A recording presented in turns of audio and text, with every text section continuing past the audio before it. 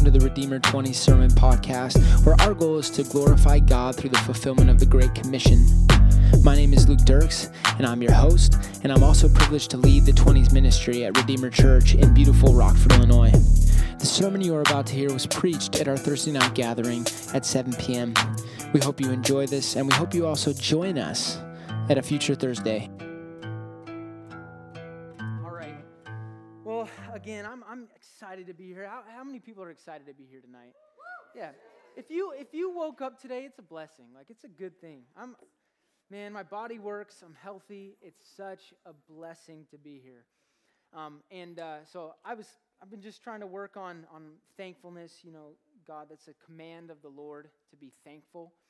And one of the things I've been thankful for lately is being a dad. Roman, if you could just turn down the lights just a little bit so I can see people. Thank you, man. I've been really thankful for being a dad lately. And the reason I love it is because my wife and I are like automatic heroes, right? It doesn't matter what we do or, my daughter is going to think we are the best ever. I come home from work oftentimes and I'll throw on the music and we'll just have a dance party with my daughter, and we'll just have this ball. We're dancing. Now, if you saw me dance, you'd probably say, Luke, please don't dance ever again. Like, you're torturing us. That looks terrible. You're the worst dancer in the world. But to my daughter, I'm like, I don't know, name some famous dancer. I'm like the best dancer ever to my daughter. And reading books, like my wife, we read my daughter books. My wife's a really good reader of books. But to my daughter, she's like Morgan Freeman. She's the best narrator of books ever. And I love that. It's natural. And it's so cool to be your kid's hero. So the reason I say that is because this is kind of how the Jews felt about Moses. Now, this is an okay illustration, but I want you to think about this. The Jews grew up with an affection for Moses. He was the leader of their faith. They had this affection and reverence for Moses. He led the people out of slavery, right? He did miracles in Egypt. He wrote the first 5 books of the law, the Pentateuch. So Moses was held in reverence by the Jews. You could even say that he was their hero, right? And so here comes Jesus in John chapter 6. And he has the audacity to claim that he's greater than Moses. He has the audacity to say, you guys think Moses is great? I'm greater than him. So if you look at John chapter 5, verses 46, he says to them, for if you believe Moses, you would believe me, because he wrote of me. Talk about bold. And chapter 6 further develops this theme. So that's what we're going to look at, verses 1 through 21 in chapter 6. And the title of my sermon tonight is The Greater Moses. The Greater Moses. And you're going to have to do without titles tonight, so you're just going to have to remember, and I'm going to have to repeat. But that's okay. The title of my sermon is The Greater Moses. And you see, Moses gave Israel bread from heaven.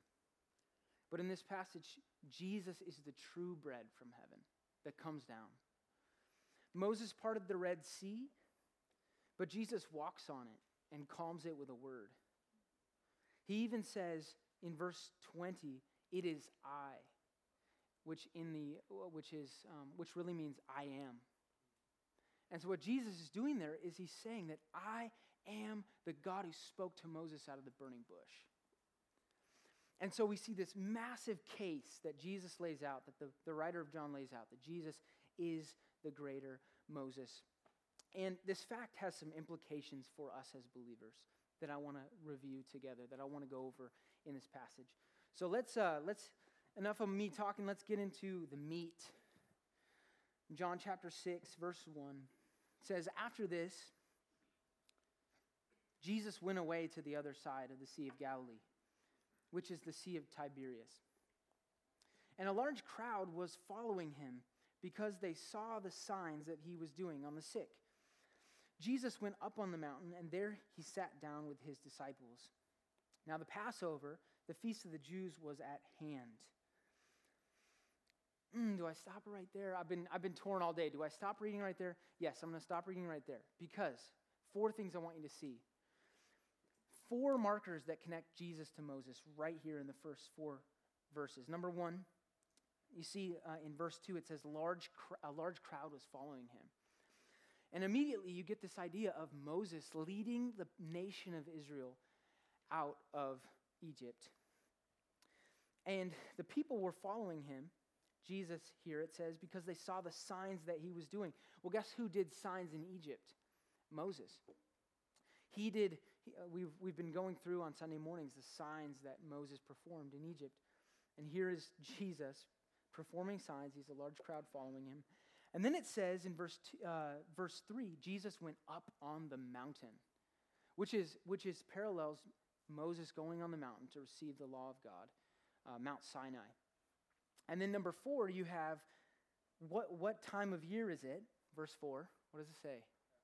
The Passover, which reminds us, it's the whole purpose is Moses leading them out of slavery and how God delivered them out of that. And so Jesus is literally walking in the footsteps of Moses here. So let's pick it up in verse 5. Lifting up his eyes then and seeing the large crowd coming toward him, Jesus said to Philip, his disciple. Philip was one of the disciples. He says, "Where are we to buy bread so that these people may eat? Where's the nearest Culver's?" Now notice verse 6, he said this to test him, for he himself knew what he would do. And Philip answered him. Philip's kind of a math guy. He's trying to figure it all out in his head. He goes, 200 denarii worth of bread would not be enough for each of them to get a little. And one of the disciples, Andrew, Simon Peter's brother, said to him, "There's a boy here who has 5 barley loaves and 2 fish, but what are they for so many?" And Jesus said, "Have the people sit down." Now there was much grass in the place, so the men sat down, about 5,000 in number. So let's stop there. Jesus is the greater Moses, and because of that, we must follow his lead. We must follow Jesus' lead. That's my first point. And you can write that down if you like taking notes. We must follow Jesus' lead. You see, this passage begins with a crisis. It's not far into this passage where a massive problem arises. And what is that? No food. There's 5,000 people, probably more. A lot of commentators believe that there was a lot more than 5,000. And there's no food. And the disciples have no idea how to solve this. The people are hungry. They've been wandering around for days. Jesus is like, "Hey, Philip, what do we do?" And this reminded me of, so in college, the cafeteria in college was a sacred place. It was a great place. Because every week they had pizza. Every day. Every day they had pizza. And as a college student, that's a great thing. That if they have pizza every day. I mean, what could be better? But there was always the days when the pizza would be taken and eaten so fast that it would run out. And man, if I got there and the pizza was out, it was really hard. And it was hard. And it was just funny, like you'd see a fresh pizza come out, and then it gets scarfed down, and then you'd take the last piece, and then you go sit down and watch the next person to go up, and there'd be no pizza left, and you'd see the person go and walk away, So anyway, it's a massive problem in my university that when the pizza was out. So I can only imagine when the food ran out for 5,000 people. And the disciples show their worry, right? They say, 8 months' pay couldn't even pay for this. And because a denarii was a day's wage. And Andrew says, what's some kid's Lunchable? What's his 5 loaves and 2 fish going to do for all this crowd, right? And so it's against the backdrop of this crisis that Jesus' incredible leadership is displayed. You see, Moses was often crushed by a crisis, but Jesus flourished in it. Jesus flourished in it. And let me show you that. Again, this passage is comparing Jesus and Moses, Both were leaders of large amounts of people. And Moses had many weaknesses as a leader. So can any of you remember, what are some of Moses' weaknesses that you can remember? Speaking, right? God had to tell him, who made your mouth? Is it not I that made your mouth? Can I not put words in your mouth? What were some other weaknesses of Moses as a leader? Bad temper, that's a great one. Yeah, he had anger. Think about when he struck the rock and the water came out rather than speaking to the rock. God said, hey, I want you to speak to the rock. And he struck it. Or when he,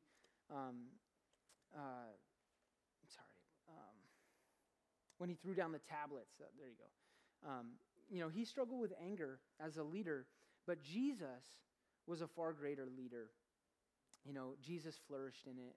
And let me just show you some examples from this text. So Jesus, we see in verse 5 through 9, he works for his disciples' faith in this crisis. So Jesus is in the midst of a pressing crisis. Where's the food? And yet he has the ability, the capacity to slow down. And what does he do? He tests Philip. So verse 9 it says, verse 6 it says, he said this to test him, for he knew what he would do. So, question for you. Why would Jesus ask Philip this question when he already knew what he was going to do?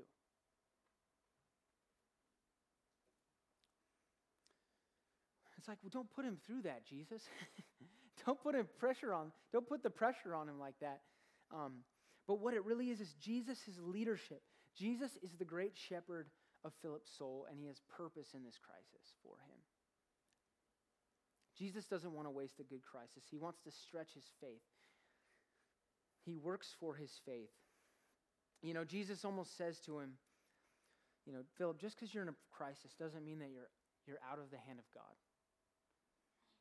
Just because I'm pressing you, just because I'm pushing you to the edge beyond your ability doesn't mean that I'm not near you, doesn't mean that I won't help you. You see, Jesus had a greater purpose in mind for Philip here. And the same is true for us. Sometimes we're going to be tested. Sometimes we're going to have afflictions that come into our life. Isn't it great to know that we can follow Jesus' leadership, right? That everything that we encounter as Christians is coming from the hand of God. And if it's a blessing, we can receive it, right? And if it's a humbling, we can accept that too. Because it's all from his loving hand that it comes to us. And that's why Jesus can test Philip here. And yet it be a good thing. Yet it be a working for Philip's faith. We need to follow Jesus' lead. The next thing that shows Jesus' flourishing is in verse 10. It says that Jesus said, have the people sit down. And it says, now there was much grass in the place. So the men sat down, about 5,000 in number. And so what this is a parallel to Psalm 23. And I can't help but be reminded of this psalm because we have this book at my house. I read it to my daughter every night. It's called Found, and it's a kid's interpretation or a kid's translation of ESV's, or of Psalm 23. And it says, the Lord is my shepherd. He is taking care of me. He has good things for me. He leads me to the grass and the still water. And it's a whole psalm about how Jesus is the leader, the shepherd of our souls. And here he is, Jesus, acting that out here, leading the crowds to sit on the grass, leading them to still waters. Jesus has this hungry crowd, they're weary, and he's led them to a safe place. I love that picture that Jesus is, he's in a crisis. When you're a leader and you're in a crisis, it reveals who you truly are. Even if you're not a leader, isn't that true that a crisis, when something hard happens to you, when affliction comes upon you, it really reveals your character? Well, Jesus in here, we just see him come forth as gold. He has patience, he has time for his disciples, and he has time for the crowds. He leads them into the grass, into the still waters, and he feeds them. And so what does this practically mean to follow Jesus' lead here? Jesus is the greater Moses, yes. But practically this means, what this means is looking and seeing what God is trying to accomplish in my life and receiving it. And I have a quote here by Jeremiah Burroughs. Some of you have read this book. So it's a book by Jeremiah Burroughs. It's called The Great Jewel of Christian Contentment. And he says this about, receiving everything from God.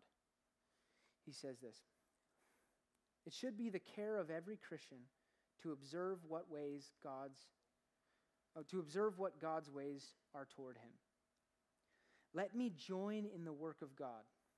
When he offers mercy to me, to take the mercy he offers. But is God about to humble me? Let me also join with God in this work of his. This is how a Christian should walk with God. And what is it to walk with God? It is to observe what work God is now doing and to join with God in that work, so that as God turns this way or that, our hearts should turn with God. I really like that quote. What does it mean to walk with God? It means if God's offering me mercy, I'm to receive it. If God is about to humble me, let me join in his work. Let me submit to it. Is God testing me? Let me receive it. Jesus, you can follow his lead. You can follow him. You can receive what he has for you in your life. Oh, wait, but no, you don't know, Luke, this affliction that's under me. You don't know the pressing that is happening to me right now. You're right, I don't. But Jesus does. And oh, that you would see that it is a good thing from his hand. Even affliction God uses for the good, for your sanctification. Even the hard things, even the humbling, God uses for good. And you can trust him, and that's why I love this point. You can follow Jesus' lead. You can follow him.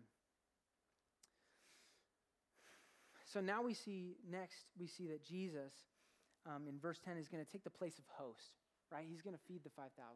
So we have this crisis. It's arisen. And Jesus takes the place of host and calls people to eat at his table. Eat at my table. That's my second point. Eat at his table.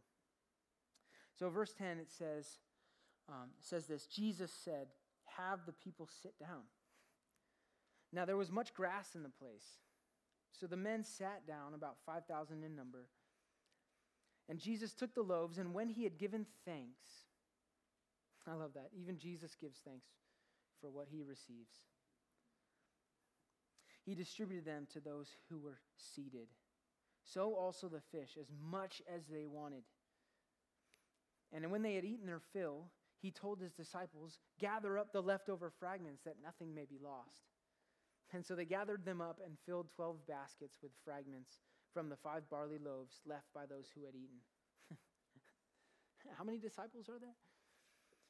And when the people saw the sign that he had done, they said, this is indeed the prophet who has come into the world. And so perceiving that they were about to come and to take him by force, to make him king, Jesus withdrew again to the mountain by himself. So again, here we have Jesus, massive crisis, but Jesus solves it. He takes some kid's lunchbox, some kid's Lunchable with like 2 things in it, and he multiplies it. He does a miracle. And, many people have tried to figure this out. Well, did he have more food in his back pocket? Did one of the other disciples run to a city real quick and get it? I don't know. But we do know that it was a miracle, that he took what was small, what was nothing, what was few in number, and he multiplied it. And I love the abundant words in the text here. Look at it in verse 11. It says, they ate as much as they wanted. I love that. And then in verse 12, they had eaten their fill. And then in verse 13, baskets left over. Jesus didn't we just had enough food. Yes, all right. Whoo! Man, almost didn't have enough food, but we found that last crumb, fed that last family. Whoa, glad we made it. No, over and above. And that just reminds me of the sermon that I taught out of John 2, John chapter 1 or 2, where Jesus turns the water into wine, and he does it abundantly. And here he is turning this small lunch into a grand provision. You see, Jesus is playing the host. Jesus has come down from heaven, from being with his Father, and he has come to a dark land of sin. But yet he is playing the host, and he is inviting people in. And he's saying, come, eat at my table. Take of my food. Come, eat of it. There's no end to it. There's 12 leftover disciples. And that's even another thing. I love that the disciples, they're in ministry. John Piper makes the point to say, why was there 12 baskets left over? He thinks that Jesus was making the point that if you're in ministry, if you're doing the Lord's work, there's always going to be enough for you. There's always going to be something left for you. You will not be forgotten. You will not be neglected. You will be taken care of in the Lord's service.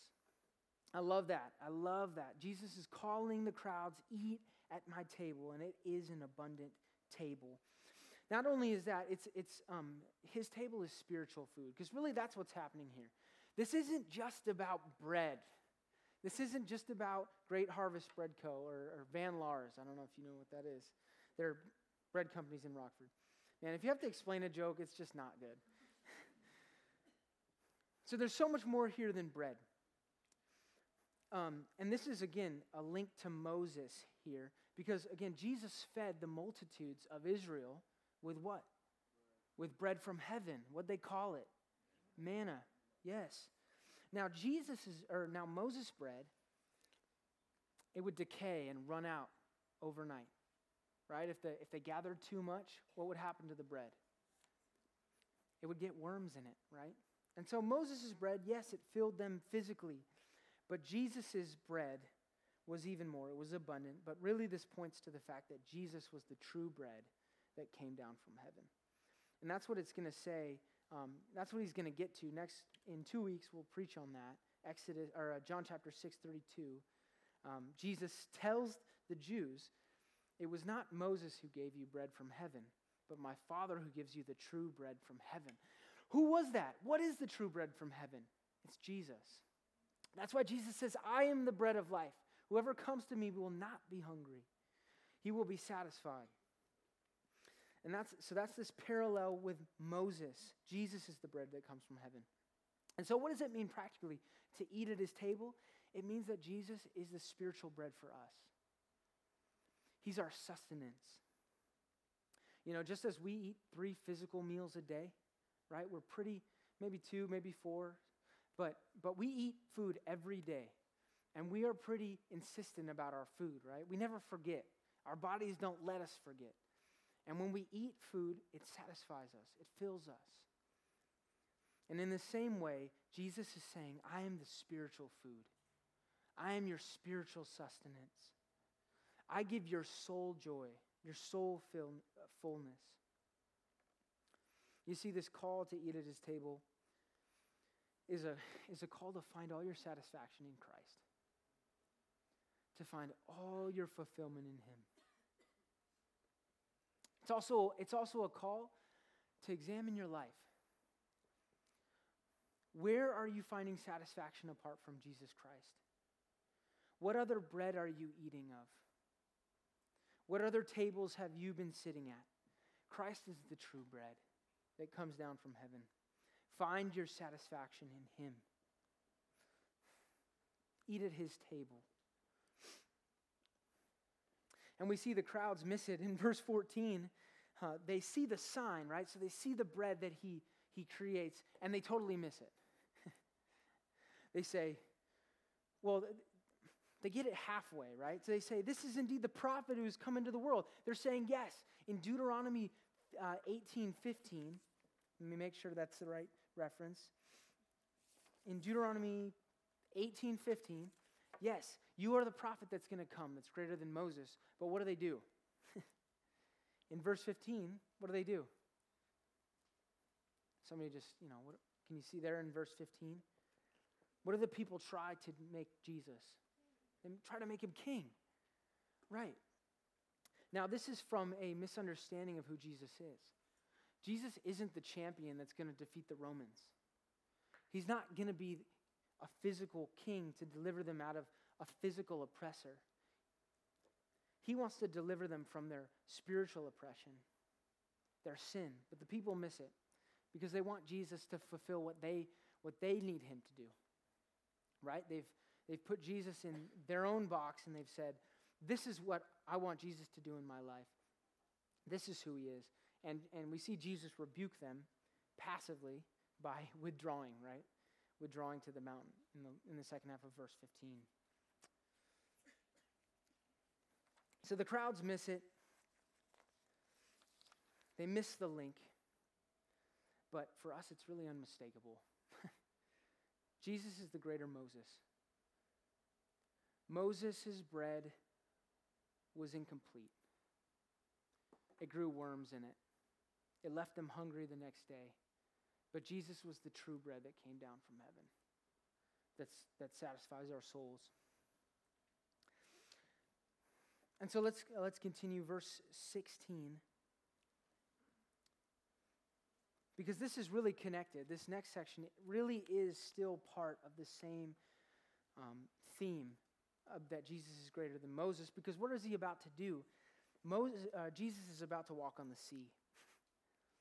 And again, that should ring some bells in your mind, connections to the Old Testament. But let's read it. Verse 16 says, when evening came, his disciples went down to the sea and got into a boat and started across to the sea to Capernaum. And it was now dark, and Jesus had not yet come to them. The sea became rough because a strong wind was blowing. And when they had rowed about 3 or 4 miles, they saw Jesus walking on the sea. Can you imagine that? And he was coming near the boat, and they were frightened. But he said to them, it is I, or I am. Do not be afraid. And they were glad to take him into the boat. And immediately the boat was at the land to which they were going. It's just unreal, unbelievable. You know, reading this passage really impresses you with his greatness. And so my final point is that we must stand in awe.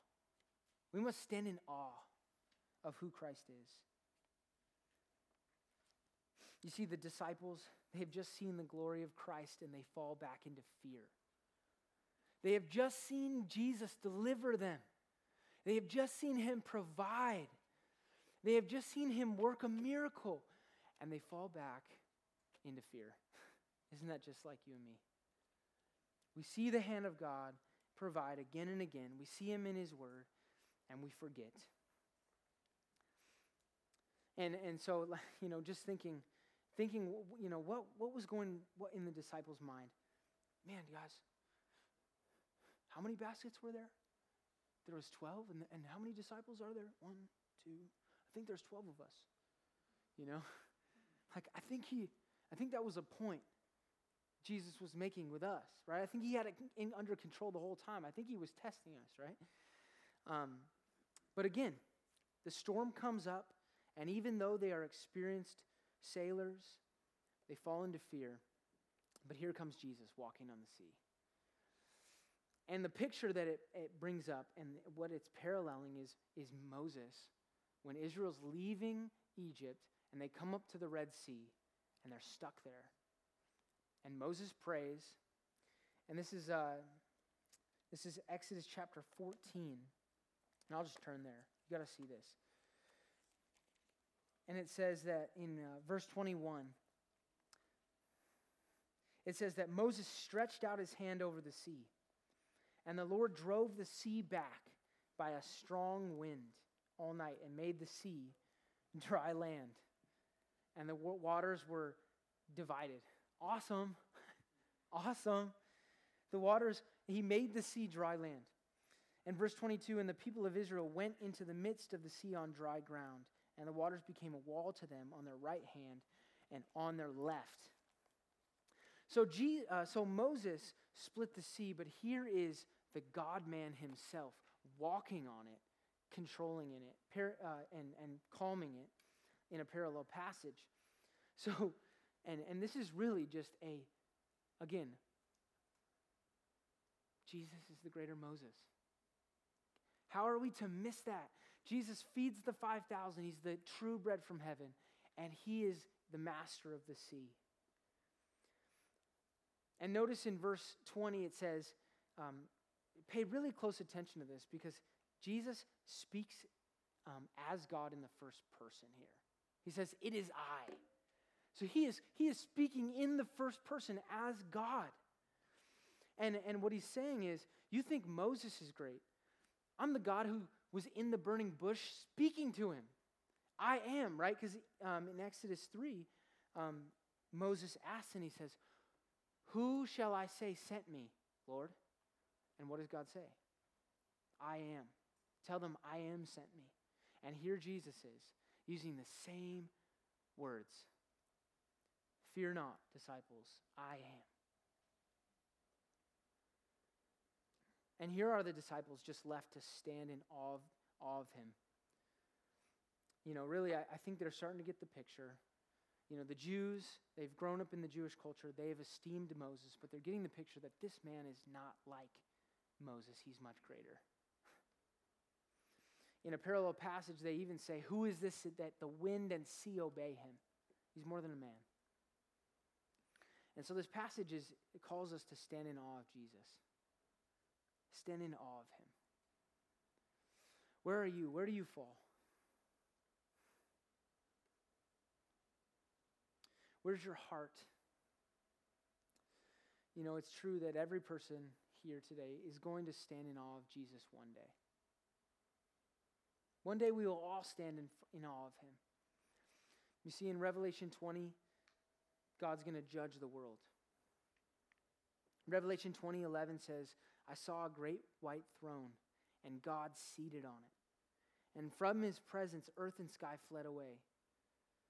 And I saw the dead, great and small, standing before the throne, and the books were opened. And the dead were judged by what was written in the books, according to what they had done. You know, Jesus is going to have the last say. He's going to be stood in awe of. And it is my hope that we would come to that sooner than later. Right? Because Jesus will either be your Savior now, or he will be your judge.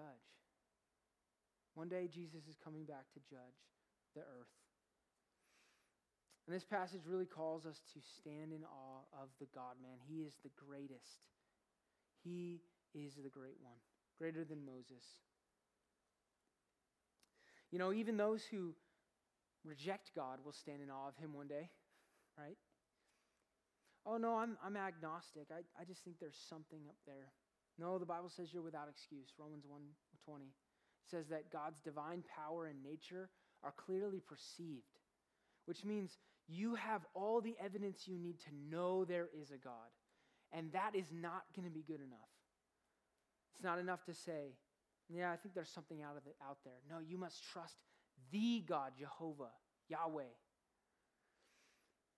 You are without excuse.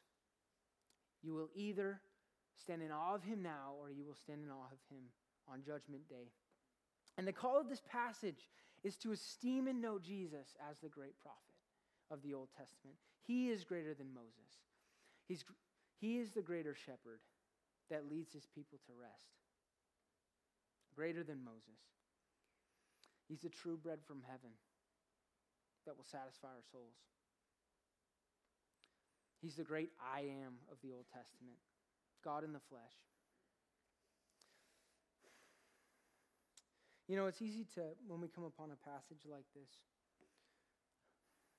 to spend time on, you know, Jesus is the bread of life, and he is, and we're going to get to that in 2 weeks. We're going to really dive into what that means.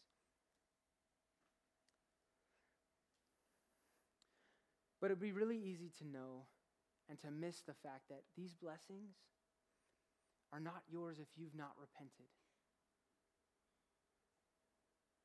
If you've not repented of your sins, your guilt still remains. You are under the wrath of God. You cannot have the rest. Jesus, yes, he's the good shepherd. Yes, he can give you rest. But if you've not repented, you can't have that rest. You do not have that rest. You will never have satisfaction in this life until you repent. And I could get up here and we will talk about the satisfaction that it is in Christ, but if you've not repented, that's not for you. Yet, that is not for you today. Oh, but I've gone to church my whole life, Luke. I've grown up in the church. No, that's not enough. You must forsake your sins. You must repent of them. And so, I just want to always return to this. When you hear his voice, don't harden your heart. Don't harden your heart. Repent of your sins. Every time God's word is preached, it's God's fresh mercy. He's calling out to you, repent of your sins, turn away from them. Trust in the one who is greater than Moses, the one that is greater than any man that ever lived. We're all going to stand before him one day. We're all going to stand in awe someday. Better to do it now. Better to repent and believe while in a time of mercy, right? Better to do it now. Have you repented of your sins? Have you trusted in him?